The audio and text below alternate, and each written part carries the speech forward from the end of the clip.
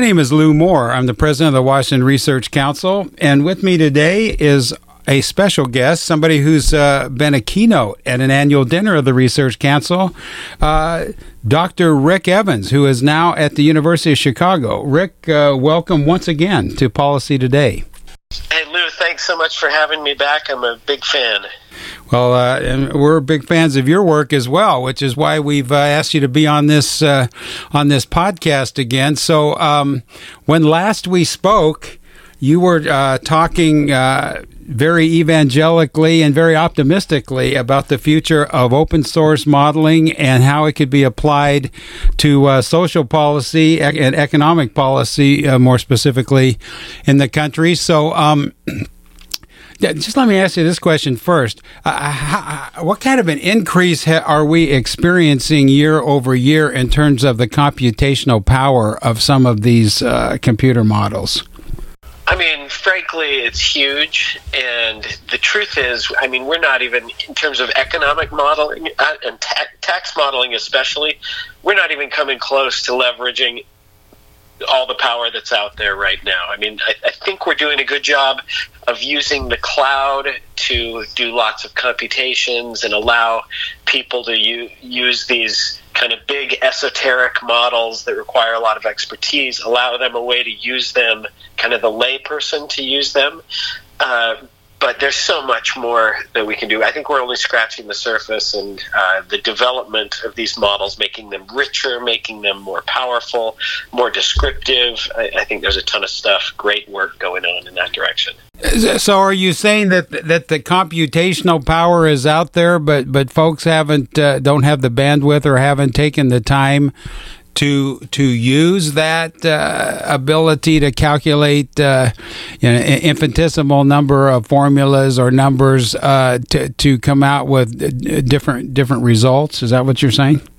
Well, I'm actually saying it's a pretty nuanced thing that I'm trying to say. In general, the whole field of economics is slowly catching up with how far computational power has gone and how much is available right now. So in economics, we're only starting to get our models to the level of richness that can really take full advantage of all the supercomputing that's available and all the cloud resources.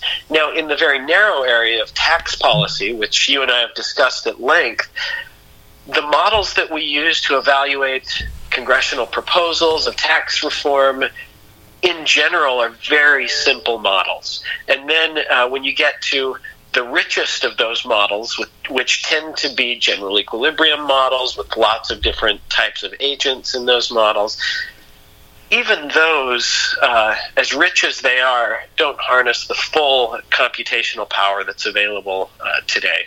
Wow. And so I think, that's an area that I teach in at the University of Chicago. That's an area that I do my research in, and we're trying to push that out. And it's how do we get the theory to catch up with the computational abilities? And there's lots of great work going on in that area. Sure. So I should stop you for a second and ask, I kind of blipped over the biographic part of this podcast, but you are the director of the Open Source Macroeconomics Laboratory at the University of Chicago. Can you speak to that for a moment? Yeah, that's one of the really exciting things that I do. I get to work with kind of the best undergraduate students from all over the country, University of Chicago included.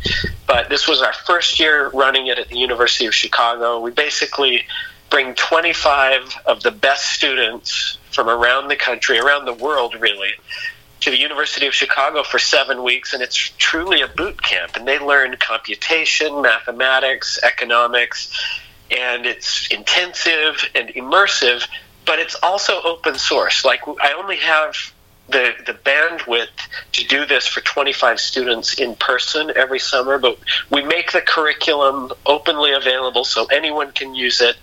And I think we're trying to really promote and push this idea of making these resources for learning open access so that everybody can learn it, not just the ones who are lucky enough to get into this boot camp. Sure. Well, I can kind of hear the excitement in your voice, and I mean, I can see that there is a tremendous amount of untapped potential involved in all this. Yeah, the mission of that open source macro lab is really to create a pipeline of new researchers who can push this stuff forward in the future, and it's that's just a really fulfilling endeavor to be a part of. I love it. Sure. So turning our attention to current events, nothing unusual in Washington, D.C. We're in and we're just actually really engaging in another tax cut debate. And so with that in mind, can you give us a quick refresher on the difference between static and dynamic scoring in terms of legislation that would be considered in our nation's capital? Yeah, this is a really fascinating one to me. When you look at how the effects of tax policy changes are estimated, most often it's done with what you mentioned is called static scoring models. These are models where basically you hold all the overarching stuff in the economy constant. And here's the exercise. Let's say you cut income tax rates. The static model is going to take the characteristics of everyone in the economy and cut the income tax rates and see how the tax liability for everyone in the economy changes. So that's assuming that people's income that they report doesn't change, how much they work doesn't change, whereas in reality, so that's a static score. It's holding kind of the household behavior constant. In a dynamic score, you have some more realistic assumptions where if you cut my tax rates, I might actually work more. So the money I bring to the table when I file my 1040 for the IRS, I might bring more money to the table because my taxes have gone down. It's worth more for me to work. So I change my behavior. And so what you see is people change their behavior in response to tax policy. Dynamic scoring accounts for that. So you might see, when you cut income taxes, you might see interest rates change, and you might see wages change, and you might see the total output of the economy change. Those things all feed back to the individuals, and dynamic scoring models account for those feedback effects. Mm-hmm. Sure. So what is the status of dynamic scoring in Washington, D.C.? I know at one point CBO was being directed to undertake that to some degree. And, of course, that was a few years back. And times, things evolve and develop. So where are we at today as far as using that as a policy tool?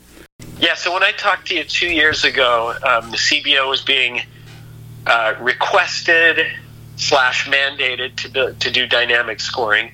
They've been building the tools to do that. Tax Policy Center, a think tank at Brookings and Urban, has been doing it for a while. The Joint Committee on Taxation has been doing it for a while, and there's a group at Wharton, the Penn Wharton Policy Initiative, that is doing it. But the strange thing about that is all of these models, dynamic scoring models, are closed source and proprietary. And just as somebody who has built one of these models, there are hundreds, if not thousands, of assumptions inherent in there. And so there are all these different levers that you can change and get different results. It's hard to imagine how someone can believe or trust results that for which I can't test their sensitivity to the underlying assumptions. I can't even see what all the underlying assumptions are. So what we've been doing is trying to build both static scoring models and dynamic scoring models that are open source. So anyone can look at the underlying assumptions, anyone can tweak those assumptions, and instead of getting in fights where I say, hey, you're stupid, or you're a Democrat, or you're a Republican, you can say, hey, I don't like this assumption, or I think you should change this assumption. And that's just such a more constructive approach to policy analysis and just pushing knowledge forward. Yeah, well, it seems that, we hear the word transparency all the time, and transparency and democracy seem to be two different ideals that we seek to achieve in this society. It would make perfect sense if we're going to look at issues as central as tax policy, and we're going to use any kind of computer modeling, that the sources, the way these models are constructed, would be open to public scrutiny. Yeah, now, first of all, let me say I've worked with the people at CBO and JCT and Tax Policy Center, and I think that they are very good at being nonpartisan, and even though they're not totally transparent, I'm pretty convinced that they're doing their best to model things properly without any influence from politics or those incentives. Mm-hmm. And also I'll say that there is an argument to be made for those places like the Joint Committee on Taxation to not make their models public. I mean, they have this really difficult job of turning out these estimates on a quick timetable, and if they also had to fight political battles of people disagreeing with them all the time, it would be really hard. Now, I don't fully agree with that reasoning, but it is out there, and it is a potentially valid reason for them. I just think that the extra costs that come with transparency far outweigh, the extra benefits that come with transparency far outweigh the costs. Sure. And I would think particularly if you're looking to evaluate a program or a system or a tax regime that's already in place, it would be exceedingly valuable to do this open source modeling in that process. Yeah, that's right. But one thing you inevitably see, though, in these models is that they are all imperfect. All models are wrong. Some of them are useful. And so one barrier to making your models open source is a modeler might think, well, everyone's going to see that we're making this assumption or that assumption or this weakness of the model or that one. And that's a really important thing to make transparent. I mean, let's just be honest that we know these models are imperfect. We know we're simplifying the real world to a large degree in some areas, and we're trying to be really careful about it in other areas. And that level of transparency is just really an important thing to make open and to allow to be in the debate. And I think that's where we have kind of innovation, is where we see weaknesses and we improve those. Sure. So in Washington State, Rick, I don't know if you followed this at all, but kind of surprisingly, at the end of the budget negotiation last year, the Republicans in the Senate that control the Senate here and the Democrats who control the House agreed to a business and occupation tax, a gross receipts tax cut for manufacturers. And our governor vetoed that tax cut, and that was a controversial move. And of course, any kind of tax cut is a controversial move in this state. So, would you be able to tell me that there is a capability today for folks out here to take some of this open source technology, so to speak, and to model what that tax cut might have done in the economy? Is that something that's possible at this point in time? Oh, yeah, absolutely. And I mean, I live in Illinois, which is its own kind of fiscal dumpster fire, which actually makes it a great laboratory for policy experiments. I mean, Illinois is in trouble, Connecticut's in trouble. I think you're probably sitting pretty nicely in Washington State. Your education system is funded, your pensions aren't too far out of whack. No, true. But you have an interesting laboratory there in that there's no state income tax, and so you really rely on these business taxes and sale of property taxes. And at the very simplest level, one thing that can easily be done is whatever government organizations, sometimes their models are just on a spreadsheet, but that do these forecasts of how different tax policies will affect the state budget numbers. I mean, at the very simplest level, you could make a version of those spreadsheet models available online, so you can essentially crowdsource different policy options that are possible and let let people play with the parameters of the model and see what that does to government revenues, and maybe more important is somehow see who the winners and losers are from different policies, because at the source of it, that's the real debate, is if we do policy X, who wins, who loses, and what's best for the state. And so there are models existing, I'm sure, in the state of Washington where the only hurdle to really making those open is providing an outlet or an avenue for those to be used by kind of a broader group of researchers and even just normal citizens. Now, on the more sophisticated level, to build a tax policy model at the state level, you've got to have somebody go through and kind of write the computer code that codes up kind of the state tax law, basically make TurboTax for the state of Washington, where instead of just putting one individual's information in, you're putting kind of a representative sample of everybody in the state through that tax software, and also the businesses. And then the last step you've got to include is kind of behavioral responses. In economics, we call those elasticities. But you've got to have some things that are really important to Washington State are if you increase or decrease a tax on a certain industry, how much of that industry will leave the state? That's a real consideration. You've got Amazon building a new headquarters somewhere yet to be determined in the country. Boeing has done that in the past. It feels like Amazon's kind of taken a page from the Boeing playbook there of kind of diversifying their headquarters portfolio. Yeah, you are following our news fairly closely out here, Dr. Evans. I feel like every state in the country is putting together some proposal for Amazon to come. Yes, indeed. And Illinois, Chicago is certainly one of those cities. But the tax consideration is, if you change your tax policy, there's going to be winners and losers. How many new winners are going to come in if the policy is favorable to them? And if the policy is not favorable to a group, how many of them are going to respond by leaving? I mean, if you were to implement a state income tax in Washington, how many high earner residents would leave the state? I mean, those kinds of questions have to factor into any estimates of the effects of tax policy changes. Yeah, for sure. You need those three things. You need to code up the tax law in the state. You need some good data on the demographics and characteristics of people who live there and the industries that are located there. And then you need to make some assumptions about behavioral responses of those individual agents and firms to tax policy changes.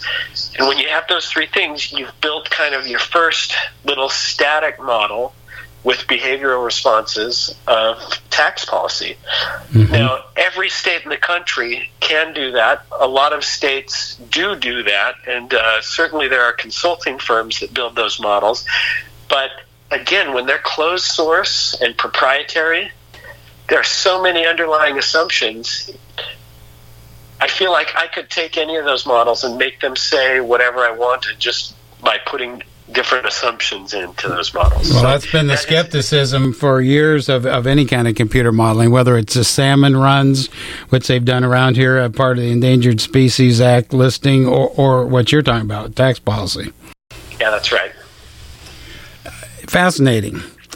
Rick, really appreciate taking a few minutes for you to take a few minutes to talk with us today. Is there anything else you want to leave us with? Well, I would just say anyone interested in monitoring our progress on building these models, these open source models, can go to ospc.org. That's Open Source Policy Center, ospc.org. We've got probably about 6 different models that people can use by going to ospc.org/taxbrain or ospc.org/CCC for cost of capital calculator. But all the models that drive those web applications are open source and available on GitHub, and I can send you the links to those. Okay, wonderful. Well, Rick, thank you again for being with us today. This is Lou Moore, hosting Policy Today, a product of the Washington Research Council. And we want to thank Dr. Rick Evans from University of Chicago for joining us, and we want to thank you for joining us as well.